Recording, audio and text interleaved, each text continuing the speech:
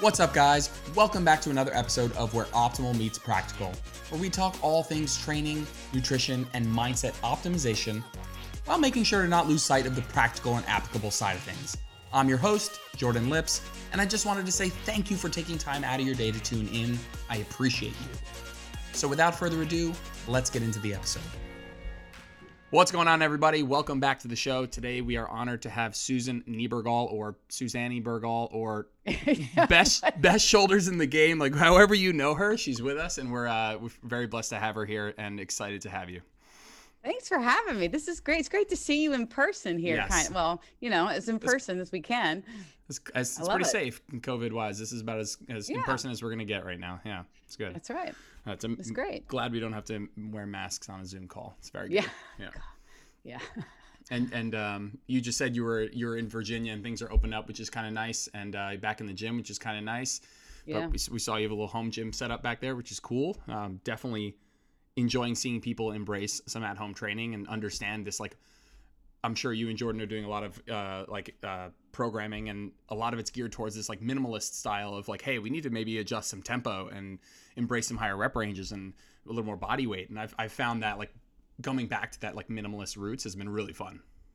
We do a lot of that right now. Since April, actually, we totally restructured how we did our monthly editions. We usually put one workout for the month in there, which is gym-based. And starting in April, we did two. One was a gym-based month-long program, and one was an at-home month-long program. So there were options for everybody. And we've since backed off the at-home because we built our library full of other at-home workouts that people could download. So the at-home crowd is still really taken care of. But yeah, it was a smart move because none of us had access for months, And now they're starting to open. And I have to say, I was at a point in time, and I don't know if you were like this, Jordan, at any point during quarantine, but at some point, I just felt meh about everything. Like, I described it as being a cross between sad and irritable. I just was bleh, including the thought of gyms opening. I'm like, cool, I don't know. I just kind of got into this funk. But when it opened, I went on the first day, and it took me maybe 5 minutes. And then I was like, oh yeah, this is familiar. This is it. Yeah. So I felt really good. And as I was telling you earlier, there were 3 of us there. So it felt very safe to go. There's just probably something like almost chemically in the brain in terms of maybe it's serotonin or something, like we're lacking human connection, human interaction just probably brings down our like baseline level of optimism. Like just missing that component of my life that just, like you said, there was like, I was at all times like meh, and just kind of like the best I was going to get in terms of headspace was like just in a decent place, like never super psyched about anything, Yeah. And I'll tell you, the one thing that I did do during quarantine, which I'm still continuing to some degree, is I gave myself 3 things performance-wise that I needed to do every day. Like I did 300 band pull-aparts every day. I did chin-ups every day, like just grease the groove though. And I've built that up now to doing weighted chin-ups now. And that was my big gains over quarantine. It's because I touched on them every day, increased my numbers every day, and then backed off the reps and increased weight. Not every day. I'm now at 35 pounds, and that ain't happening every day. So that's probably for the best. Yeah. But those kinds of things kept me going. They were like, literally one night I was upstairs, I was getting ready to go to bed, and I'm like, oh crap, I didn't do my band pull-aparts. Let me go down and do them. It was just one of those non-negotiables. And I think that helped the mental piece of that whole mess more than anything. Yep, for sure.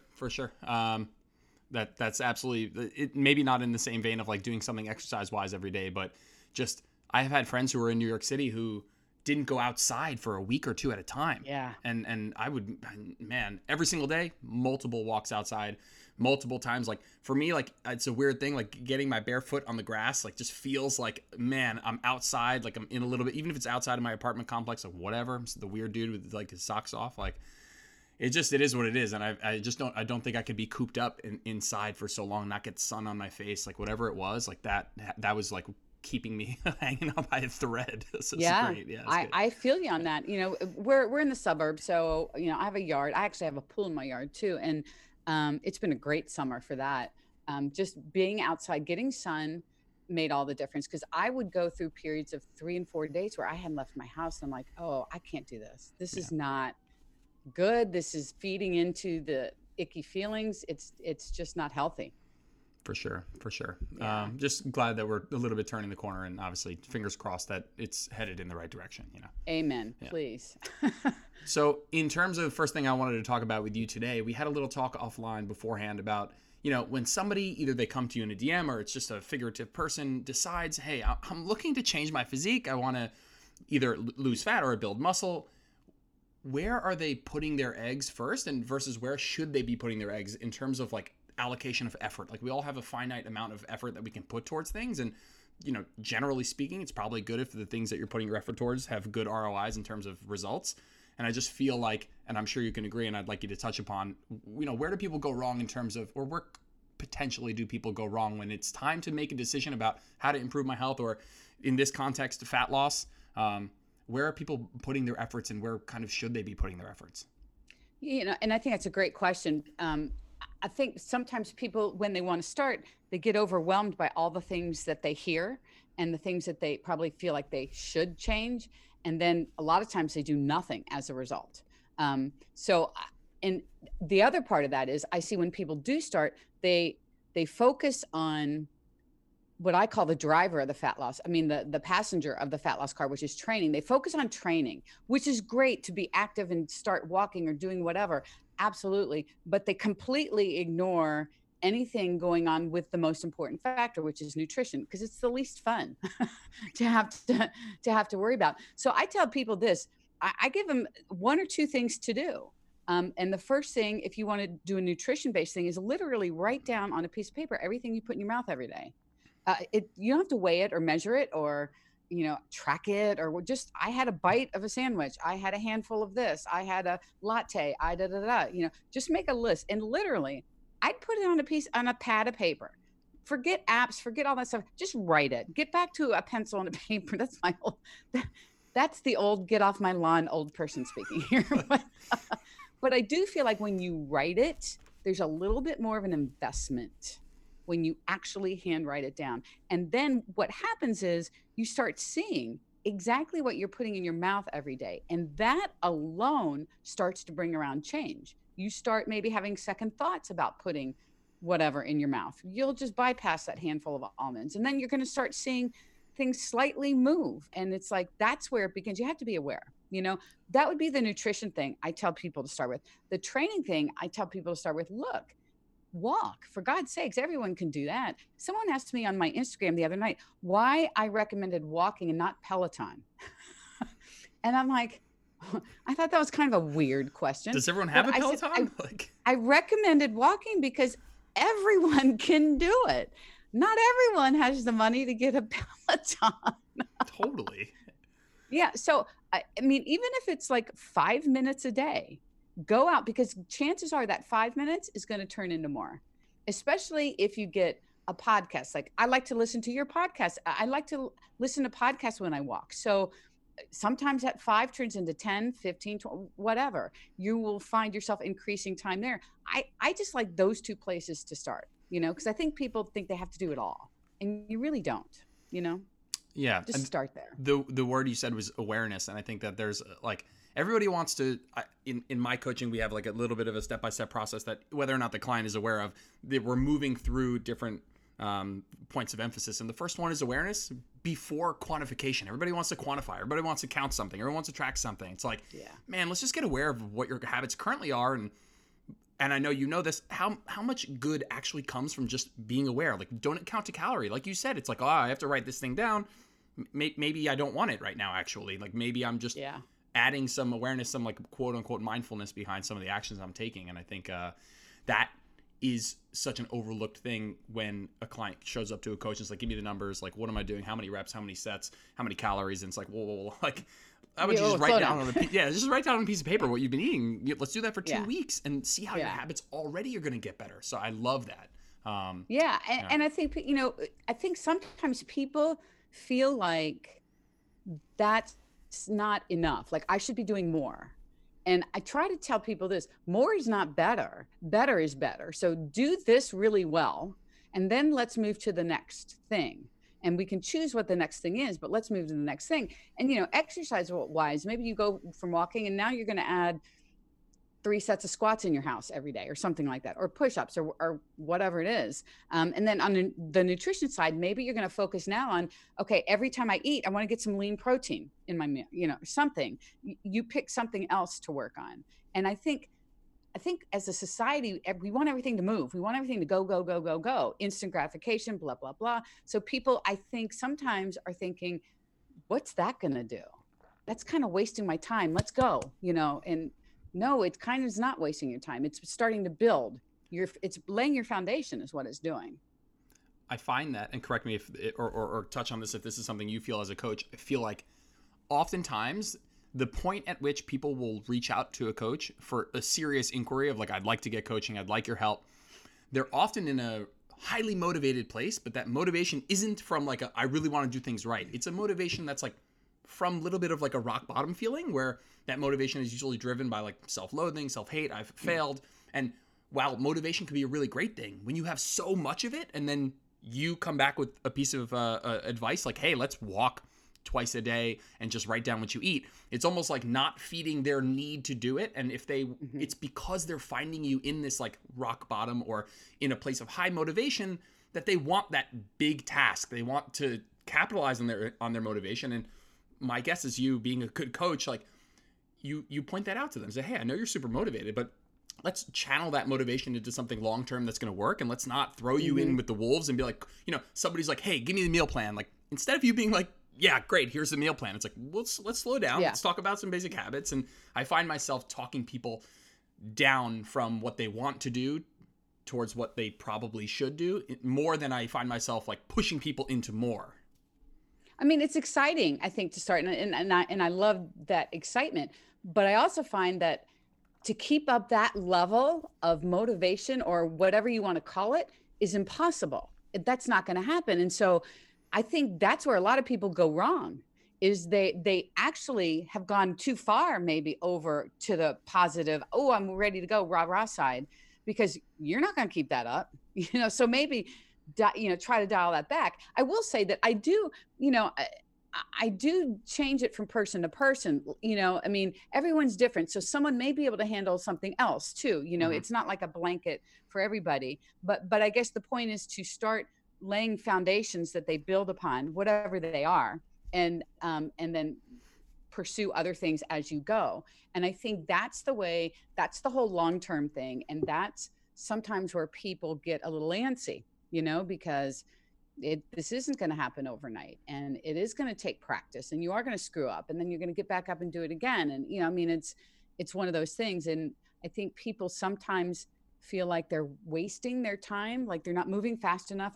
I call it the case of the should be's. Like, I should be losing weight faster. I should be lifting weight. I should be. And that's this weight that we put on our shoulders. And if you can get rid of that weight by saying, you know what, it doesn't matter how long it takes. Once you can embrace that, I truly think that is the thing that changed my life. When I first started working with Jordan and that concept sunk in with me, that I think is the one thing that changed my life, is I got rid of timelines in my head and I embraced it. And once I did that, oh my God, the pressure was off, So every time I screwed up, it wasn't a big deal. It didn't matter. I just keep going or whatever. I think that's a life changer. That's one of the big life changers I think there is for people. It's a hard one, but it's a good one. First of all, I love the should be's. I think that's excellent. I love that. What do you think are some of the external factors that drive those should be's? Like they're just made up scenarios of where people should be or should be feeling or should be looking. Like what are some of those external factors that might be driving those?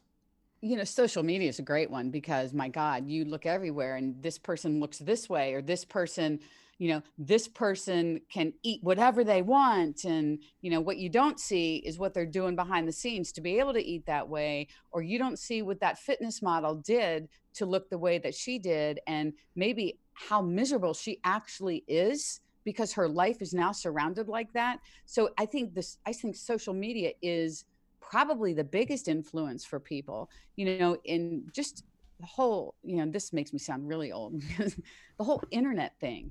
Everything is quick. you have the answer to everything in a matter of seconds, probably. I didn't have that growing up. I had no idea, this didn't exist. So I didn't grow up with this. And I think generations that are growing up with this, I think we find now that those people are very impatient in a general sense. And I saw it with my own son, even growing up, when he couldn't problem solve something, he would get very frustrated. He couldn't find the answer, I think that's just leads to all of, I need to be doing this faster. You have all these ads out there that tell you could lose weight and, lose 20. I saw something, lose 20 pounds in some, a couple days, or a pound of fat a day. Some product was lose a pound of fat a day. What? For most people. And so that gets in.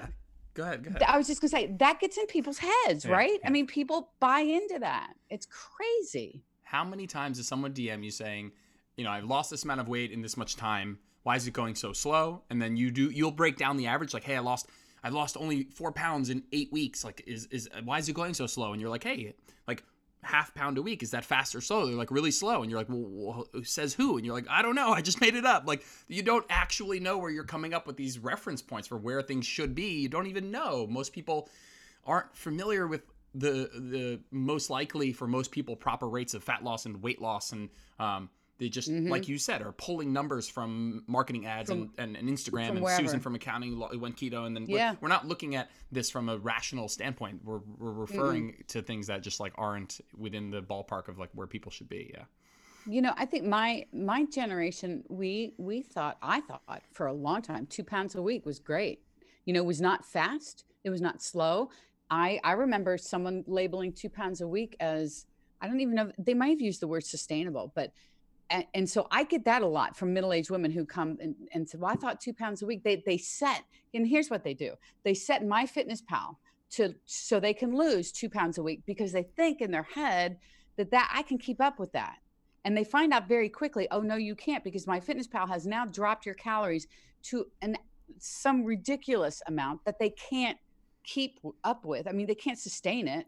And so then they're constantly getting off track, constantly getting back on, hop off, hop on, all the time, spinning their wheels. And then they just say, screw it. And then when you tell them, well, I would like for you to eat more, they're like, I can't lose weight eating 1,200 calories. Why are you going to have me eat more? And I try to explain to them, you're not eating at 1,200 calories because you can't stay consistent with it.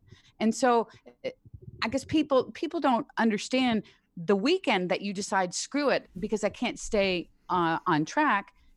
In your head, you're thinking, I didn't eat that much. But in reality, you ate a lot, and you start over again on Monday. And the 1,200 part is what you remember. You remember how hard it is, how miserable you are. You don't remember the weekend that you didn't eat that much, and that's the pattern. That's what happens with all those 1,200, 1,100 people. They only remember the bad part, because we're human. That happens. And so when you tell them to eat more, they're like, but I have to explain that to them. And I have to say, you have to do it. You have to trust this. Or if you keep coming in under your calories, I get that a lot too. Oh, I'm not hungry. Like every day you're not hungry enough to eat all your calories. No, that's bullshit. That's not what's happening. You're afraid to eat more. I call them on it and they don't disagree. I mean, they agree. It is a fear. It is a fear. They come in under on purpose because they don't trust it yet, so you have to kind of coax them through that. It's fascinating. And I get it. And part of that is because of what they've been hearing, or they listen to this person or that person or this product or that product. It's all of that combined. Yeah. So if you have somebody who's come to you and said, oh, I tried losing weight at 1,200 and it didn't work. Like, yes, it didn't work. It didn't not work because 1,200 was too much. It didn't work because it won't work because you actually weren't eating 1,200, because you can't actually stick to 1,200.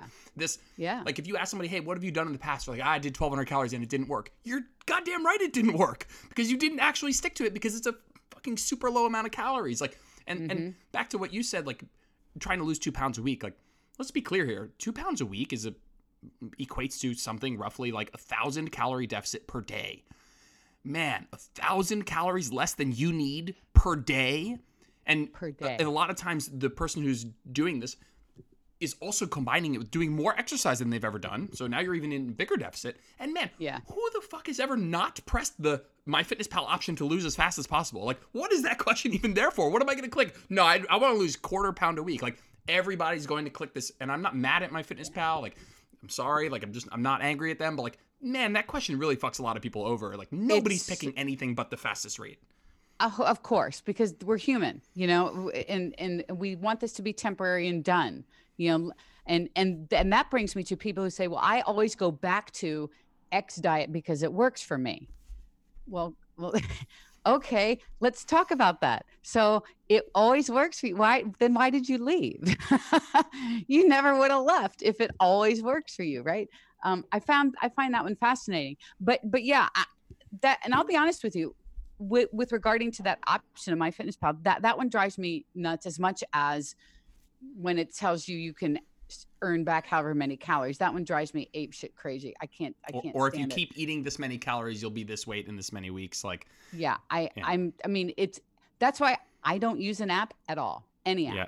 And people laugh at me. Mm-hmm. I'm probably the only person on the planet that started with a piece of paper and a pencil, and I actually moved up in the world to a spreadsheet on my computer because it will do the math for me in a column. Mm-hmm. So I don't have to add anything. Mm-hmm. So I don't do it because I want to have control over all of that. I don't want an app telling me how much I should lose.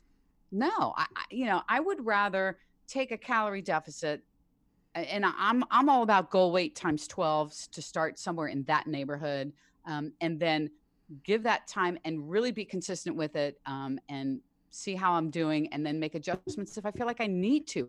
I don't want an app that doesn't know me, that's just going based on numbers, a mathematical calculation, and say, this is great for everybody. You know, I don't. And it's not about that app or this app or that app. It's just apps in general. Apps are great. If you're an app person, I say use an app because you can scan stuff. I mean, I hear it's really easy in a lot of ways, but don't let it dictate certain things to you. You know, they're not perfect, you know, none of them are. And you can really make really great use out of some of these things, as long as you don't add calories back in and give yourself these calories back because I earned them, or, you know, or have that set you at 1,100 calories because you want to lose a lot of weight really quickly because you'll be back. Yeah. There's in terms of MyFitnessPal, there's when I'm onboarding a client, there's definitely a portion of like, okay, maybe you've used MyFitnessPal before, maybe you've used any tracking app before, but I have a little mini course, and the mini course is what not to use the app for, like what to ignore about the app. Because if you're using, and this goes for any tool, if you're using MyFitnessPal just to track your food, because like in exchange for the spreadsheet or the pen and paper, I'm just going to lock it over here. That's great. Yeah. But if you're using it as a coach, that's kind of where it goes wrong. If you're just using it as a log, great. You want to scan stuff, awesome. And that's, MyFitnessPal is very fat loss oriented. The app is built around wanting you to lose fat, and there's great, obviously, is a super great marketing for that. But the more I experiment with some other apps, MyFitnessPal has some really things that other apps don't have. It's just got like a massive database, which can be a double-edged sword sometimes. Sure. It has some other utility, just like from a function perspective, that's great. But some of the other apps place, like we're talking about, a little less emphasis on fat loss, and it's like very blatantly like you set your own calories and your own macros if you want, and the calories, like MyFitnessPal puts it up nice, big, and bold at the top, and if you're over, it's red. I mean, I have clients who are like, I'm like, hey, we're gonna go to 2,000 calories, and they put it at like 2,000, and if they get like 2,005, it's like red at the top, and it's like, no, like red is bad. No. Like, it's very like, it plays on your emotions a ton, and I'm finding that a lot of other apps are like way more relaxed on that front. It's like, hey, use our app to track your food, and then do whatever the fuck you want with your calories and your life. I love what you said about use it to log as a journal, even whatever, and not as a coach. That's it. Like, that is exactly it. What people are doing. They're allowing MyFitnessPal to be their, or whatever app, to be their coach, and not just as a means to keep everything organized and keep track of what you're doing, you know? Wow, that's a great one. Small pivot. I wanted to touch a little bit about listen, motivation is like one of the most ambiguous words. Like, you just say it and you're going to get 10 different definitions. You're going to have 10 people who are like, don't rely on motivation. Motivation is finite. Like, you need discipline, you need grit, and we're going to use different words. So like at the end of the day, like when somebody asks you, hey, Susan, how do I stay motivated? I tend to, go, all in for a couple of weeks, and then, I just lose steam and I'm not excited anymore, and I don't like going to the gym anymore, and I'm burnt out. And how do I stay motivated? Like, it's a hard question to answer right away, but like, what are some of the places that your brain goes in terms of how to answer that question? The first thing would be, I would say I'm not motivated all the time either. None of us are. So if you're expecting to be, you've set some unrealistic expectations out of the gate. That's just not going to happen. And you have to be okay with that. If the lack of motivation turns into lack of action and you just end up not doing anything, that's where it's a problem. I mean, if you're working on a goal, if we're talking from a weight loss perspective or whatever, like not being motivated to track your food anymore, not motivated to go to the gym anymore. And the problem is, I think people sit back and just, I'm going to wait until I'm motivated and then I'm going to go. And it's like, well, it's easy to do that when you're motivated, right? I mean, it's easy to do anything when you're motivated to do it. But what's not so easy is to do it when you're not. And so I tell everyone, I'm sorry, but there's no little magic dust I can throw on you and play a song and you're going to be, oh, good. Okay, I'm ready to go now. It's not going to work that way. You have to create it. And that's where people go wrong. They don't understand that you have to create motivation. You don't sit and wait for it. It's not a thing that you find. You don't find it over there. You don't find it from a song or whatever. You have to create it internally. And the only way to do it, the only way I think to do that is you have to take action, especially when you don't want to. So that person who's saying, I'm not motivated to go to the gym right now, the way you're going to get motivated is you push through that and you get your butt to the gym, do whatever you want at the gym, but just go. Because when you're there, things are going to, you're going to kind of get back into your groove. But afterwards, you're going to feel like, holy shit, okay, I get it now. I'm back. I feel great. It's just that cycle. And so instead of waiting, you have to create motivation by taking your action. And when you take action, you see results, and whether that's how you feel, how you look, whatever it is. And then that keeps you motivated. That's what keeps you going, and I think that people just wait for someone to, I'm just not motivated to go. Well, welcome to the club. Welcome. I usually love going to the gym. That's usually not an issue for me, but at part of the time during quarantine, motivation to work out and to do stuff was a little tough. That was new for me, but I had to take my own advice, and it works. Is it easy? Absolutely not. No, it's not. But to sit back and wait for someone to motivate you to go, honey, you're going to wait forever because it doesn't work that way, Yeah. And it's a lot of times it's not the answer people want to hear. They want a thing to do. They want a trick, a tip, a song. I hate the tip. What's a tip? The tip is do it. Yeah. I mean, that's the tip. I don't know. I had someone tell me the other day, I really like that you're no fuss, no muss. And that's a double-edged sword for me because I don't sugarcoat. I don't, because I think that's doing people a disservice. I am a counselor by trait, so I do know how to say things without slapping somebody across the face. But I mean, it's one of those things where if you're not motivated, the thing you have to do is do that thing, whatever it is that you don't want to do right now. Do it. Like I've had DMs where I say, get up right now, go for a 5-minute walk, and then text me back, and they do. It's like, oh wow, yeah. That's awesome. Do you see the same? Yeah, absolutely. I think there's the most motivating thing is building self-efficacy, and the thing that best builds self-efficacy is realizing that when those times come where you're not motivated, that you can still do it. And the only way to realize that you can still do it is to freaking start by just doing it. And the more reps that you get of like, oh, I'm not feeling motivated, but I did it anyway. Oh, last week I wasn't feeling motivated, but I did it anyway. You start to build up these like reps. It's like you're ticking off a box, and next time you're not motivated, you're like, look at all this evidence I have where I just go anyway and I just do it. And there's a quote that floats around. That's just my favorite quote ever. And I don't know if it's like something masochistic or I just get pumped up when I hear it. And it's like, there's something inherently motivating about knowing you won't always be motivated. It's like all of a sudden the expectation of I should be motivated and all the times that I go to the gym are going to be due to motivation. Like there's something exciting about realizing, oh, I'm not always going to be motivated. And something that makes me motivated when I hear that is it's something I found resonates with people a ton. And it's obviously everything you've said just kind of packed in one sentence there. I mean, I take that back to the should be's. That's almost like a little bit of pressure off of you. You don't have to be motivated. You don't expect to be motivated all the time. If you expect that, you're putting a ton of pressure on yourself. I mean, no one will ever be able to live up to that. Once you realize you're not always going to be motivated, cool. Okay, let me get that off my shoulders. And now there's going to be times where I really don't feel like doing stuff, but I know I'm going to have to do it. And that's okay. That's normal. It's okay to not be motivated all the time.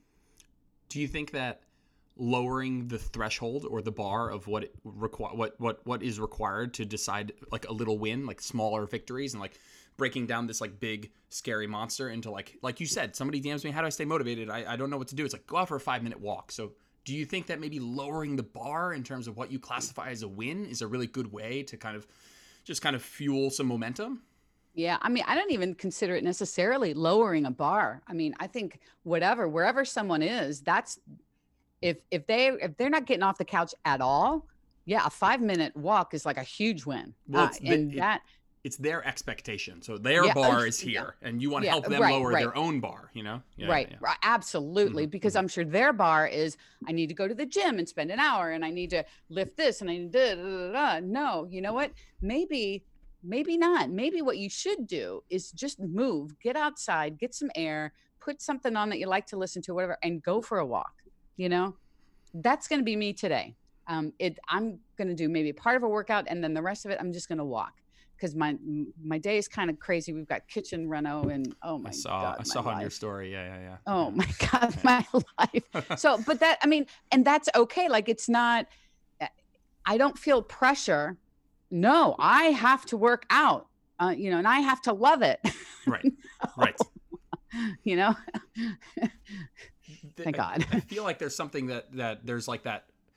Man, I'm about to open Pandora's box here, but I feel like there's a bit of like that all or nothing mindset that comes into play with this, where, man, I could talk about the all or nothing mindset all day, but I feel like there's just this black and white. It's very binary. It's either I do it all the way or I don't do it at all. And there's no recognition of the middle ground. And what you just said, and I want you to kind of touch on the all or nothing in a second, was like, you lowered your own bar. You were like, hey, like, we got crazy kitchen stuff going on.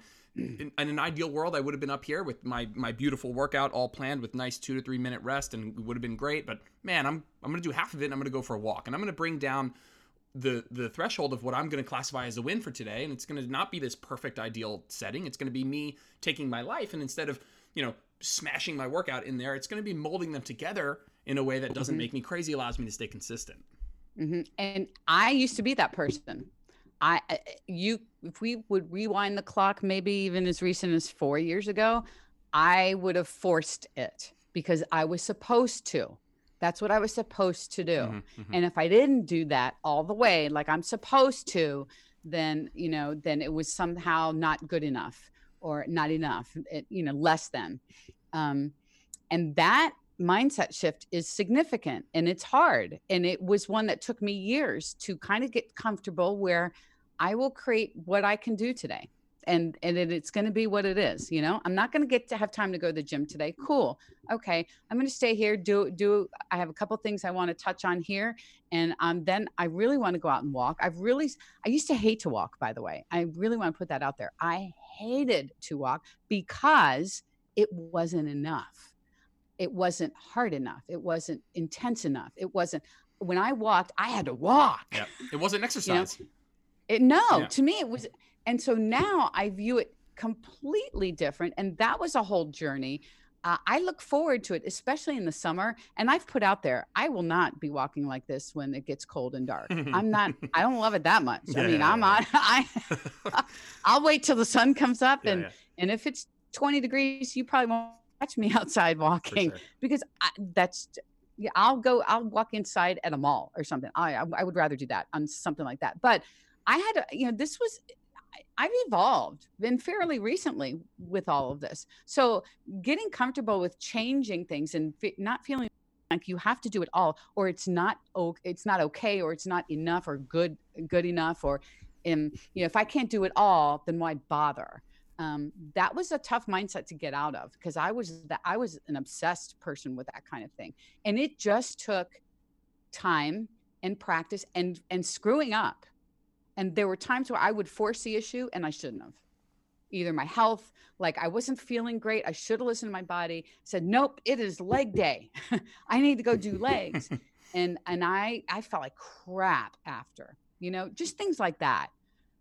Just took a long time. And there's not one thing that I can say, oh, do this and you'll be good.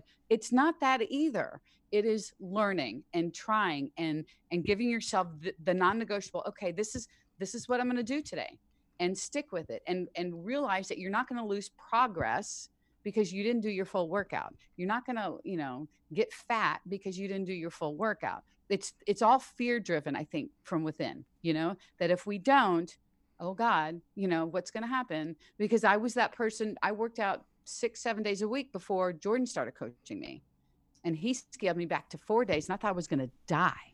Like, I texted him on a rest day and I'm like, what am I supposed to do? And he's like, rest, and I kept hounding him about it. And he says, okay, I couldn't see him, but I guarantee you, he was rolling his eyes at me and going, okay, Susan, you can go to the gym, get on a stationary bike, but don't let your heart rate get over whatever, some low number. And I'm like, yes, okay, I'm going to go. So I did it. I went to the gym, got on a bike, and I could it was like nothing. It was awful.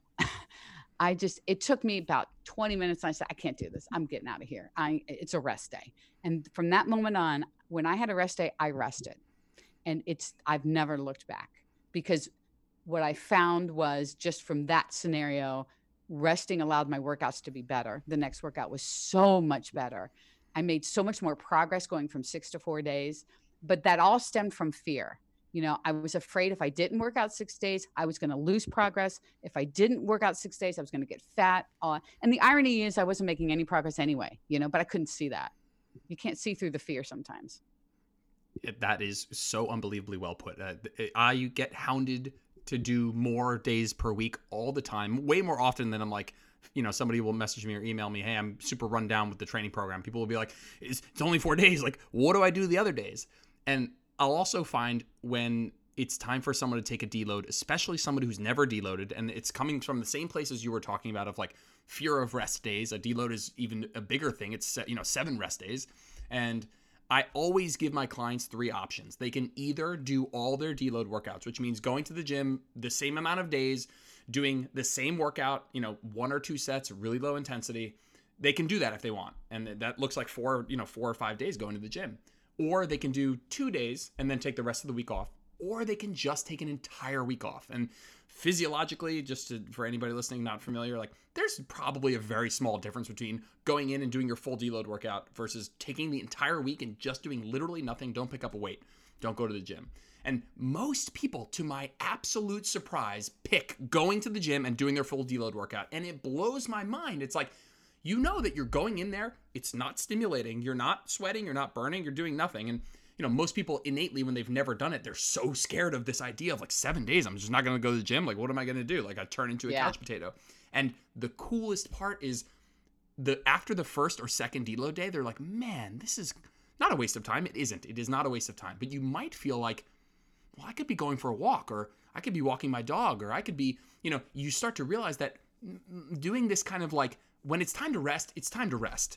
And when it's time to work out, it's time to work out. And the way you put it was perfectly on a more micro scale of like, my 4 days are better because of my 3 days of working out. And your 4 weeks of working out will be better because of your deload week. So yeah. That is so true. People have a hard time understanding that, because I get asked all the time, how many days a week do you work out and how long? I mean, people think I'm in the gym for hours and I work out every day. And when I tell them 4 days a week, and my workouts should be an hour, but they're probably a little longer just because I film and I talk too much and all that kind of stuff. But they're surprised. And it's just like, it's about making when you're there effective. You bring intensity to your workout. And that's how I spent 6 months in a muscle building phase. My workouts were brutal during that 6 months because I upped the ante with the intensity I brought to the table, because this was a goal of mine. I wanted to live through this 6 months and see what I could do. And I think that people don't understand, when you allow your body to recover and rest, your next workout is 10 times more effective. And so therefore you're going to make a lot more progress, probably faster in the big picture than you would if you just constantly. And I even say, even if people go, well, what if you alternate body parts? It's the same thing, because don't tell me your shoulders aren't involved on leg day, because I'm sorry, they are. So you're not resting your shoulders when you're back squatting. You're not resting if you're doing dumbbell lunges, right? And you're holding your dumbbells and your shoulders are back here where they should be. Guess what? Your shoulders are working too. So that doesn't hold water with me at all. That doesn't matter. For the longest time, I didn't even walk on a rest day. Literally, I did nothing. But my normal work, whatever. Now I walk every day. I make a point of walking at some point every day. Rest days, I tend to go a little longer because I just have a little more time. But that's it. That's the only cardio I do. I am not one of those elliptical girls or, God knows, no. I think something that's very much clicked, two sentences that kind of put it in perspective for people. It's like you said, I think 4 days a week is just a really, really great balance for like 95% of people. 5% split between people who really need more and people who really need less. Yeah. And if you're working out 4 days a week and you don't need rest days, you're not working out hard enough. Like you're just, if you can work out 7 days, what in the fuck are you doing when you're working out? Like if you are, like you said, if you're back squatting and you're not feeling your previous workouts even a little bit, then I'm not saying you need to be obliteratingly sore. I'm just saying if you're working out for hard enough and we can go into what that means another time, but man, you need rest days. And you're not actually growing when you're working out. It's on those rest days where your body's repairing and making adaptations and growing. And if you, theoretically, if you were to work out 7 days a week, like obviously we'd run into overtraining way before this happened, but you literally just wouldn't grow. You just stop growing. You just never take any time off. Which is what happened to me. Yeah. I was 6 days a week. That's exactly what happened to me. And I love what you said just now about if you're working out 4 days a week and you don't need a rest day, there's something going on. You need to bring more intensity to the table. Yep. And I totally agree with that, because I don't think you have to be like, your tongue doesn't have to be on the floor as you're leaving the gym. Okay. Right. It's not extremes here, but if you're feeling like you're energized and you're ready to go the next day, you know what? I would look at, are you sticking with that 15-pound dumbbell too long? Totally right. Maybe you go and this is a whole nother thing that the people get crazy over is, lifting, quote, heavy. What is that? How much weight do I lift? And, the great example of you've been doing a 15-pound row or whatever, and you're doing 10 reps and you're like, okay, cool. I feel really good. You should be moving up in weight. I tell them to go to the next dumbbell, but chances are you could probably go a couple, but okay, go to the next one. But people think in their heads, they have to go from the 15 all the way down there to that guy, which has 80 pounds rack on it. They got to go down a rack. Yeah. It's like, no, that's two extremes. There's a lot of gray area in the middle is where you need to keep pushing yourself. And it's pushing yourself out of a comfort zone. And I think a lot for women that contact me, a lot of middle-aged women are who contact me, and they're afraid. I get it. They're afraid, maybe because they don't know technique. They're not solid with that yet or something like that. But in their head, they're thinking, I can't lift that weight. Well, nobody asked you to lift that weight, but maybe try lifting this one, yes, for sure. Yeah. Yeah. And to kind of go on that vein of like, I'd be remiss if I didn't discuss, like, if there was ever a role model out there for, man, and I hate to put you in a box because you're definitely an amazing coach and you should be a role model to so many people. But if there was ever a role model for like the middle-aged woman who can put on muscle and should lift and also has come from a place of overdoing it, a place of abundance, a place of, doing exercise out of fear and, overtraining, maybe under eating out of fear, like, and has pulled back from that and seen the light. It's been spectacular to see. And I kind of want you to touch on your journey a little bit, and then maybe where you find a lot of, the people who, the women and men, but particularly the women who are where you were. What are they asking? What are they looking for? And what do you find is often like some low hanging fruit in terms of advice for them who, or maybe you're just looking for what to do? Yeah, I think, first of all, thank you so much for that compliment. I appreciate that. I think middle-aged women often feel like when they hit menopause and perimenopause, that age bracket, that they don't have control over it anymore. They assume their metabolism is slowed down. And so we have to kind of, and I did too. I was that person. I had a long thing with my doctor about this. I had to run tests because I was convinced that's why I couldn't lose weight. And of course, everything came back normal. And then I had to start actually looking inside and taking responsibility for what had gone on for 30 years. And I think what happens is we become less active over time, not in a year, but over 20, 30 years. You get married, you have kids, your life changes. You're now grabbing dinner on the fly. You're taking kids to practices. You're not focused like you were on training and not on nutrition, especially when your family starts to grow. So you've now created the perfect storm for what is coming on in middle age, because your hormones are kind of playing a role too. They're going out of whack. So you add what you're not doing to that, and now here we go. And so everyone thinks, well, it's my hormones, it's my da da da da, and it's not for almost everybody. And even if it was, and this is something no one wants to hear, but even if it was, that doesn't mean you can't lose fat. It just might mean it's a little bit more challenging for you, especially if there's not a medication you can take or whatever. But it doesn't change the science of fat loss. I mean, it just doesn't. That's there, and it will always be there. So now you have to figure out, what do I have to do for me to be able to lose weight? And that's, I don't think people understand the amount of work that can entail. Is it impossible? No, it's not impossible. I weighed a whole lot more 5 years ago, 6 years ago, probably, than I do right now. So I changed everything in my 50s, not in my 20s or 30s, but in my 50s, surrounded myself with people that helped me significantly. My mindset started to change. Did I screw up? Yes, I screwed up along the way all the time, but I kept after it. And then one of the biggest things for me, when I started losing the weight, I started getting my mind off of how many pounds, because actually I didn't even know. Didn't have a scale at the time, so I had no idea, other than my clothes fit better.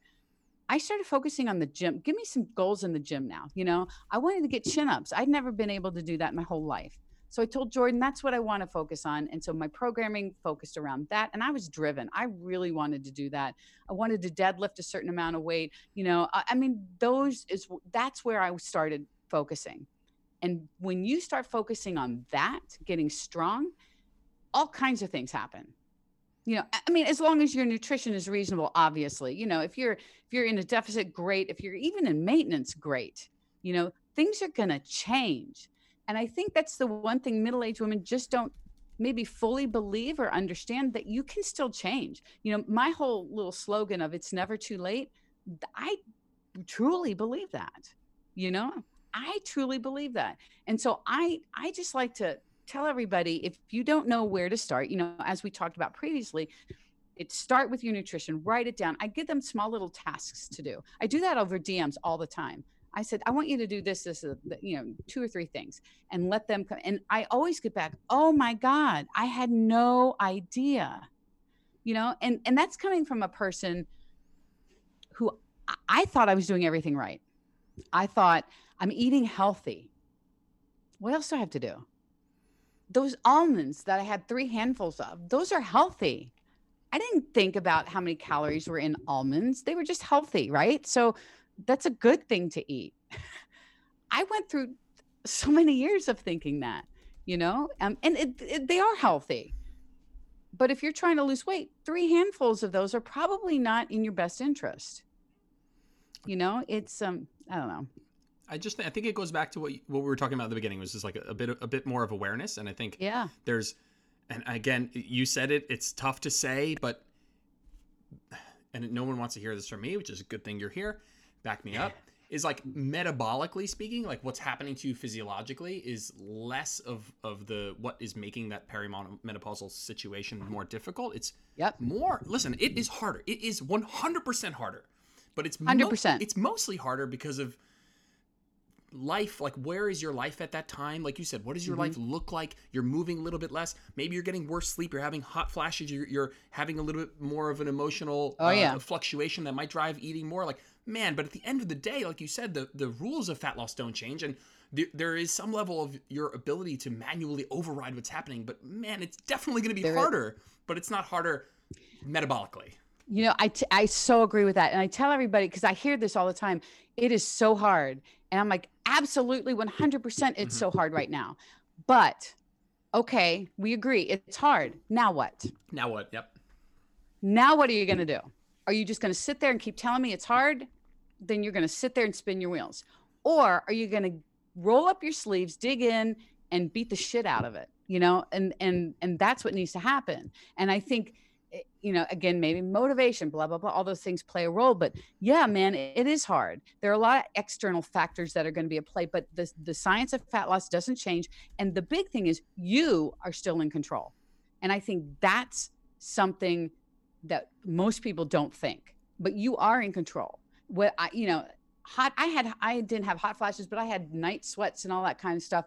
And that made it really difficult. I didn't sleep well for a long time, but I still did my workouts. I still started, and at that point I was changing my nutrition. I was still changing my nutrition. I was in that process then. I didn't let that be the excuse or the justification to just say, nah, it's, you know, no, I didn't, you know, I don't have to think about nutrition that much anymore. I don't track. And I think I say that only from the perspective of, that can happen to anybody. You can do that. I didn't just do this because I'm some genius. None of that. I did this because I put in the work, and now I can live a life I'm 60 years old now. I can live a life and not have to do some of these things because I took control. I pulled the reins in. I kind of was very proactive with finding a coach. I was proactive with, okay, I want to do the work. He gave me what to do. I followed what to do. I trusted the process. I made mistakes. I screwed up. I kept going. That's the unsexy answer to everything, right? I mean, regardless of your age, that's the unsexy answer. People don't want to, like the idea that it's your fault is, and I phrase it that way on purpose because it makes it sound like a negative comment. But if something is your fault, by definition, it is also in your power to change. And when you realize that it is your fault, that you're here because you're overeating or you're eating more than you're moving or whatever combination of things that are happening, like shouldn't be disheartening. Although when I say it that way, I do it on purpose to kind of bring up this conversation. It should be empowering. It's like, if something is your fault, well then damn, you are the only person, because it's your fault, that has the power to change it. And I want, like you said, you took control back, but the first thing is recognizing that's possible. And sometimes it takes a coach to point out, hey, this is the science. You do, in fact, you're not up against some mythical metabolic boogeyman. Like, you do have control here, and recognition can be something a coach can provide. But, you know, taking that, or your doctor, like for me, it was my doctor too. Because once she told me everything was fine, I didn't have, and it's interesting. I did not view that as a great answer at the time. I didn't understand how good of an answer that was. Like how that was great news. I was devastated. Yeah. I was devastated because I was convinced that was the issue. And I was devastated because now I knew I had to look inside, and that was hard to do. I mean, that, you know, you thought for so many years that you were doing everything right, and I was a fitness professional too at that time too, and so you're a little humiliated. I mean, there's a lot of emotion with that, but once I pushed that aside, I'm like, yeah, and Jordan helped me with this a lot, realizing I am in control. That changes everything, you know, being proactive now go out and get it, you know. There's you said something, and I don't want to, because if anybody listens to my podcast regularly, I just did a podcast on my story and a very similar situation of going to a doctor. I had come from a very overtrained, underfed state, and I was, you know, single digit body fat percentage, and I loved the way I looked, and it was everything to me, but I felt like shit. And I went to the doctor because I wanted him to tell me that there was something wrong with me. I wanted him to say, here, you have this. Here's this thing, and you'll be great. But and again, I say it in the podcast, I'll say it again, like I am forever thankful for them telling me that there was nothing wrong with me. And finally, after seeing a couple doctors, a little bit of a reality check. Hey, dude, stop fucking walking around at 5 or 6, 7% body fat. Like, that's not healthy. There's nothing actually wrong with you except for the fact that you're doing this to yourself. And so you saying that you're very thankful for that answer, it's like, we want there to be something wrong with us. We want it to be this external locus of control. We want it to be outside of our control. But having somebody shake you and be like, hey, it's your fault, and thus you can do something about it. Like it's a powerful moment, but it hopefully pivots you in the right direction. It is powerful. It's hard to hear maybe at the beginning, especially if you thought, for sure. Like I remember sitting in the waiting room thinking, okay, test results are going to be this. I'm going to get my meds. Boom. Everything's going to happen. Yay. I had played it all out, but it's a mindset shift. I had to shift now. And that didn't happen overnight. And I always like to use this analogy. It's not like you walk in a room and you flip the light switch on. That's not how things happen. Most anything, it's not okay, I'm good now. No, I had to sit with it. I had to accept it. And then as soon as I started accepting it and letting that sink in, I started taking more action. And the ball started rolling at that point. And it was the life changer. I mean, the doctor that day changed my life because she did not sugarcoat things with me. She goes, Susan, you're just eating too much. And that's the thing. If somebody comes to you and says, Susan, I'm doing this, I'm not losing weight. And I'm like, okay, even if it's a DM or a real person, whatever. Hey, Jordan, I'm not losing weight. Okay, well, how many calories are you eating? And they're like, well, I have no idea. Or how much are you eating? Whatever. Phrase it however you want. It's like, how much are you eating? They're like, I don't know. It's like, well, what the fuck are we talking about? There's, it must be my thyroid. Or it must be this. Like, it must be the plan in my fasting window or too many carbs, whatever. It's like, how much are you eating? They're like, I don't know. It's like, well, let's start there. Even if it's just writing it down, let's start with the how much, and we can go into like this dichotomous, like it has to be either the how much or we focus on the what. But man, you can do both. Like you can focus on what you're eating and also quantify it to make sure you're getting your fitness goals. There's just this, absolutely, it's like, how much are you eating? It's like, I don't know. It's like, well, okay, well, let's start with that. Like that is fat loss right there. Yeah. Like let's start there. Yeah. For sure. Yeah. I want to be respectful of your time. We're coming up on an hour. You got to keep me posted, okay? Yeah. Oh, yeah. I'm good. Okay. I'm good. I wanted to talk about your, this must have been months and months and months ago, and you had just touched on it before, but your transition into a muscle building phase. Mm-hmm. Man, that's something I grow increasingly passionate about and love doing as a coach. It's like, great, we're gonna trim you down. We're gonna do calorie deficit, do all that fun stuff, but this is the fun stuff, but it's also the scary stuff. We're way more comfortable in restriction. So I'd love to hear your kind of path from where you started, maybe calorie deficit, figuring things out. But then what was it like at that moment where I know you and Jordan talked about it, where it was like, let's do a surplus. And you're like, whoa. Well, it's so funny. I had been before I went into the muscle building thing, I was in maintenance for years and so I was on autopilot with maintenance, not tracking. I had maintenance down. So I was approaching it not from a deficit into a surplus, but from holding steady. However, and I wasn't going to track either. I decided I didn't want to track. So I want to see if I can do this without tracking. Since I know my maintenance so well, Jordan and I decided, let's just pick a couple days a week where I add some more calories, a couple days a week, instead of trying to say, okay, by the end of the week, I want to be in the plus column, 800 calories.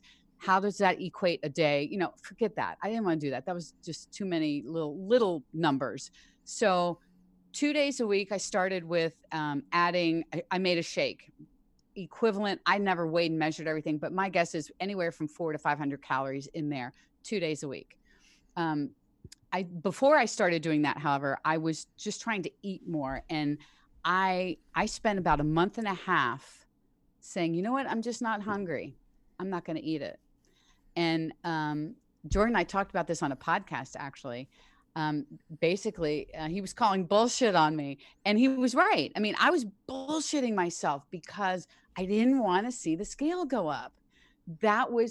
And for anybody that has spent most of your life feeling like you're heavy or you're overweight or you want the scale to go down, to go the opposite direction is scary as shit.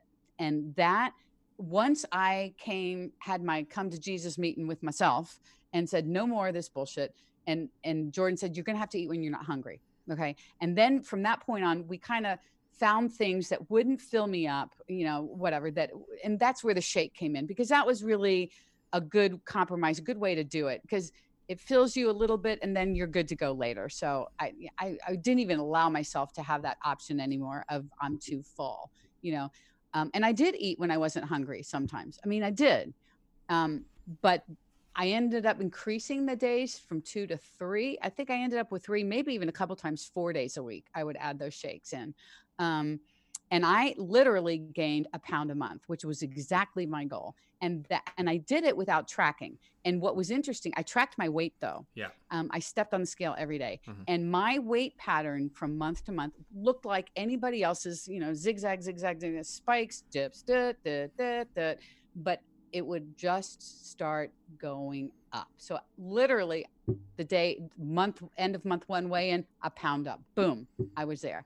And sometimes it would be really interesting. The weight wouldn't move at all until the last week of a month or something like that. And then it would pop up. I mean, I just got into a rhythm with it,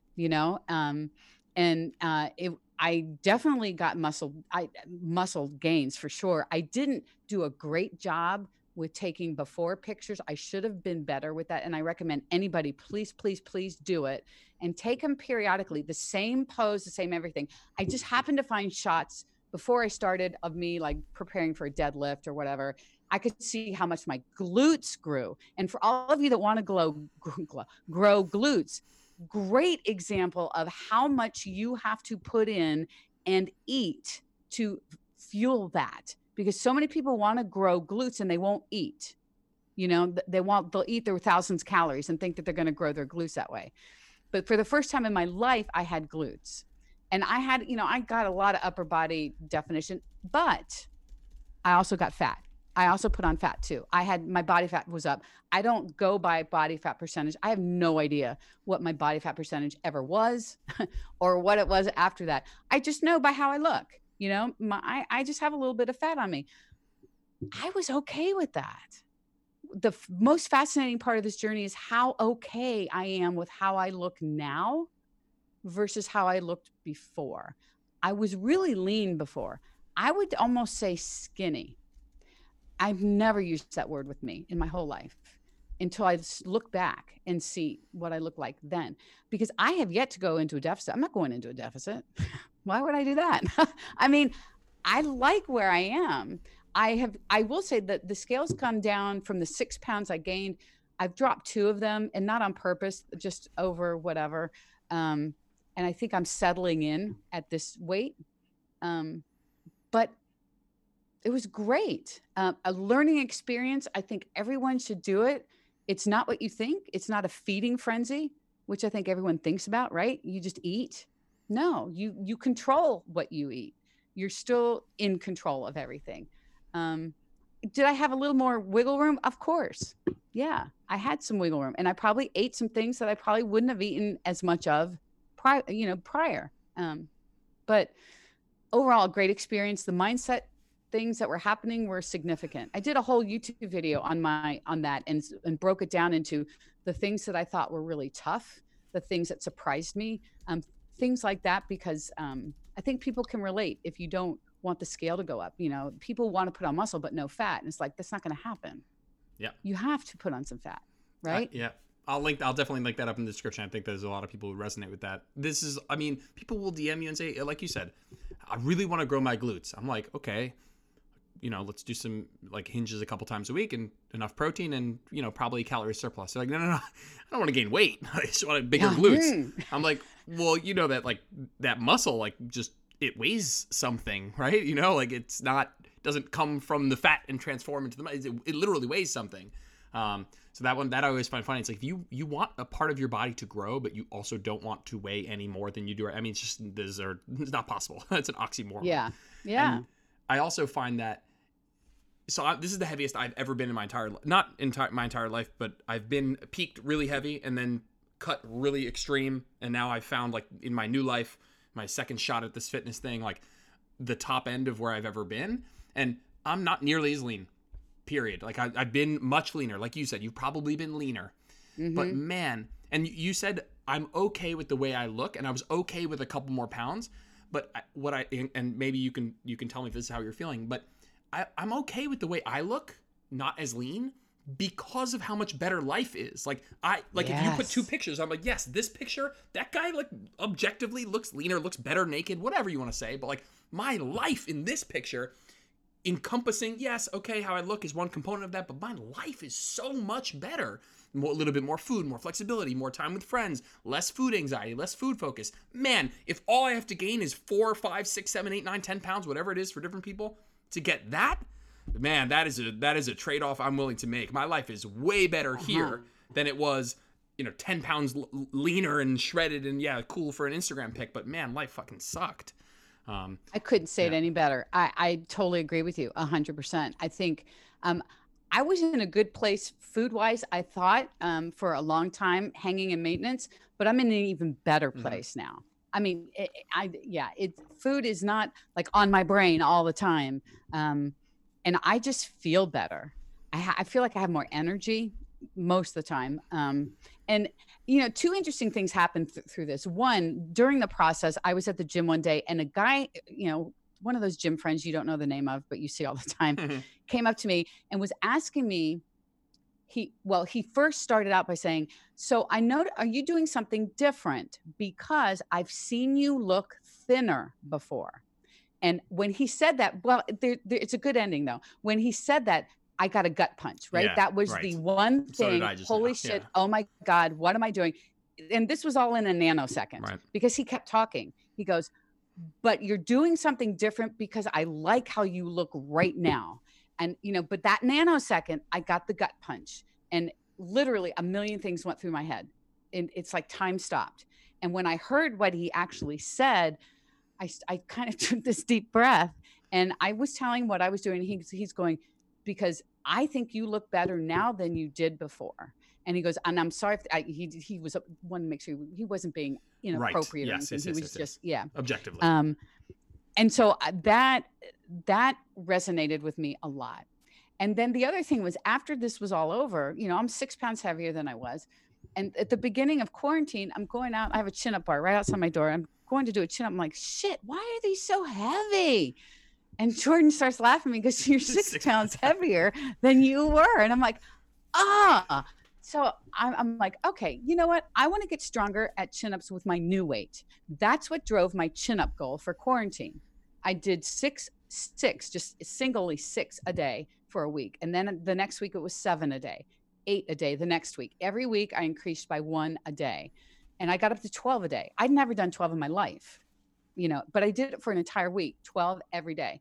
And then, as I said, I backed off the reps, added the weight. And now I'm adding weight and all that. But it was interesting. Those two things, just that part didn't resonate. Like, some things were a little harder, but I didn't sit back and go, woe is me. Oh, blah, blah, blah, blah, blah. No, I said, oh, hell no. Because I spent so long trying to get a chin up. I want to feel good with them again, and get strong with them again. So you just put in the work and it's all good. Now they're strong. I'm 4.5 pounds up. They're good there. Yep. And that's something I definitely always want to communicate when you get to if you're out there, you're dieting and you have a goal weight, a goal look in mind, man, your goal look is probably not as good as life will be, maybe 5 pounds up from that goal look. And whatever the 5 pounds, 10 pounds equates to in calories will just, one, it's going to make you physiologically feel better. Everyone has this goal weight in mind that's like shredded. It's like immediately that life is probably not physiologically, not just healthy, but probably not the healthiest, happiest you could be. But if you put next to you, let's say your goal weight is 135, man, if you're 135 and shredded, you'd probably eating, a low amount of calories. Life is probably just net better, 5 more pounds and a couple hundred more calories up. And so I think that like you have this goal weight in mind, that's cool, but make sure that you're factoring in how you look, but also how you live in order to maintain that. What are the trade-offs at 135? What are the trade-offs at 140? Man, I'll take That's 140. what people, yeah, that's what people don't get is, okay, they get focused on this goal weight. And that's why, I mean, I have to make sure people understand when I use goal weight for it's for a calculation. You don't ever have to weigh that, it's for a numbers game. But when someone wants to get to 130 and they're at 135 and they keep reducing and reducing calories, and now they're not consistent, and now they're spinning their wheels thinking those last 5 pounds are so hard, blah blah blah. Well, your adherence isn't any good because look what you have to do. And then how is your life going to be different 5 pounds less? That's a great question to ask people, because most of the people are going to say it's not. Well, then I challenge people, let's go the other way. Let's put some calories back, just like what you said. Put the calories back in, maybe even hang at maintenance. Let's get some energy back and go knock it out of the park in the gym. And you watch what will happen. Watch what will happen. You will change how you look, which is what most people want anyway. Most people want to lose fat, not weight. They don't care about the number until they do. But I mean, it's more about they want to look. They want to look, that word toned or lean and defined or all those words, and if they look the way they want to look at a weight that they thought was going to be too, at that point, they don't care because they see it. But the problem is they don't see it, and they want to drive, they think they will see it miraculously 5 pounds less, and then they have to maintain it. And good luck with that, a lot of times. And so if you reverse course, put some calories back in, hang out at maintenance, go crush it in the gym, bring up your intensity, just take a seat and see what happens with that, only good things. Totally agree. The last question I want to bounce off you before I let you go is there's anytime we have like a field, an industry, or just like right now, like fitness, whatever you would call that, the fitness industry, there's people on polar ends of certain arguments, and one is often created by the other. So you have people on one end who are like, calories don't matter at all. Mm-hmm. They don't. It's just, and then insert whatever boogeyman you want. But then there's another polar opposite, and I think you and I and people like Jordan and stuff would be more on this end, but also not to this extreme of a degree. But what would you say to somebody who says, hey, you're messaging about calorie deficit, it's calories, it's how much you're eating, like it's too simplistic? Like what do you think you'd say to that when somebody who claims kind of, man, this emphasis on calories is overly simplistic? Overly simplistic, like there's other things at play?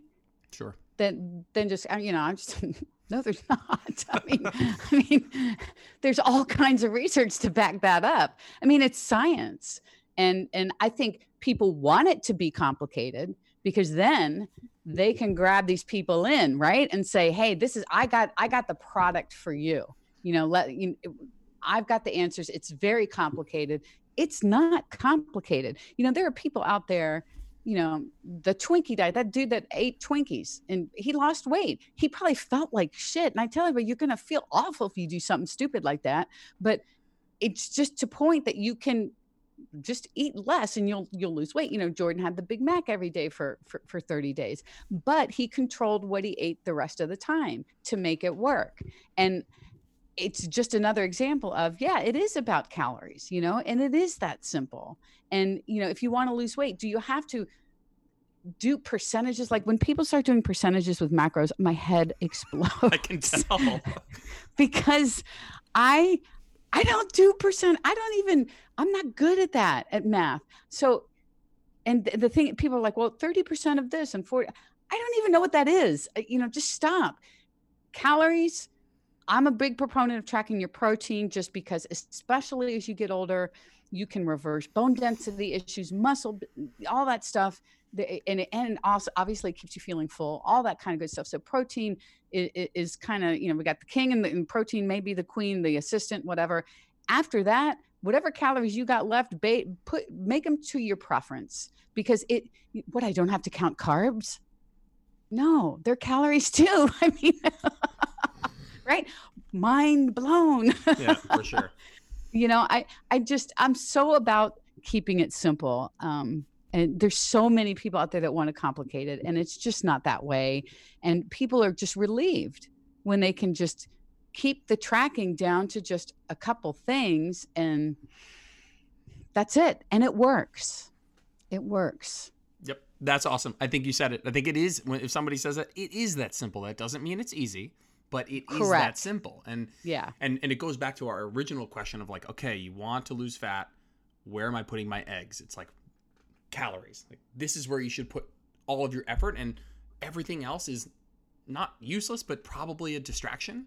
I don't know if you follow James Smith, but I don't know if it's in his book or it's like in some of his content. He said that there's you, and then there's the truth, calorie deficit. And in the middle here is the fitness industry trying to like hold the wool over your eyes so you don't see it. And it's like everything out there that isn't at least recognizing that calories are at the base of the pyramid, the height of the hierarchy. At least if there's something out there that's not recognizing that, it's like, oh, you have to drink the shake or you have to like this macro split. It's an attempt to hide you or distract you from that truth. So I love that answer. That's very great. Yeah. Yeah. Why don't you tell everybody where they can find you? And I'm going to throw all of your social media and everything in the description of the episode. Sure. I'm on Instagram a lot. Everything is Susan Niebergall Fitness, and it's NIE. And it's not Susanne in Bergall, because people, that's the funniest phenomenon. I thought people don't know the where first time. Did you really? The first time I ever saw it, I thought it was Susanne. Yep. Because people don't know, I guess, where the first name ends and the second name begins. What nationality is Niebergall? German. Okay, yeah. That makes sense. Niebergall is German. So Susan Niebergall Fitness on Instagram. I'm on Twitter, Facebook. My YouTube channel, I'm doing a lot of stuff over on YouTube as well. I have a podcast, the Strong and Lean at Any Age podcast, which I'm going to you and I can talk about coming on. I would love for my audience to hear you too. That would be amazing. That'd be awesome. And I kind of played with TikTok, I don't know. I've done informative stuff on TikTok that I can do. I'm never going to do the other. You can't dance. You're not TikTok dancing. I get it. Yeah, no, I don't think so. There's only so much you can do. I mean, and that is the truth. There's only so much time in the day to devote to all of this. So yeah. for sure. All right. Yeah. So that's the end of the episode, guys. And if you want to find Susan, I recommend it. She's like by far one of my favorite people on social media. You should absolutely give her a follow and just binge all of her content, and you won't be disappointed. All right, guys. I will see you guys in the next episode. Thanks for tuning in to this episode of Where Optimal Meets Practical. If you enjoyed it, if you found value, do me a favor and take a screenshot of your phone and post it to your social media. If you do, tag me so I can say thanks. If you ever want to get in touch with me, you can reach me at Jordan Lips Fitness on Instagram, or you can email me, jordanlips@jordanlipsfitness.com, or check out the website, jordanlipsfitness.com. I'd love to chat. Have a great day.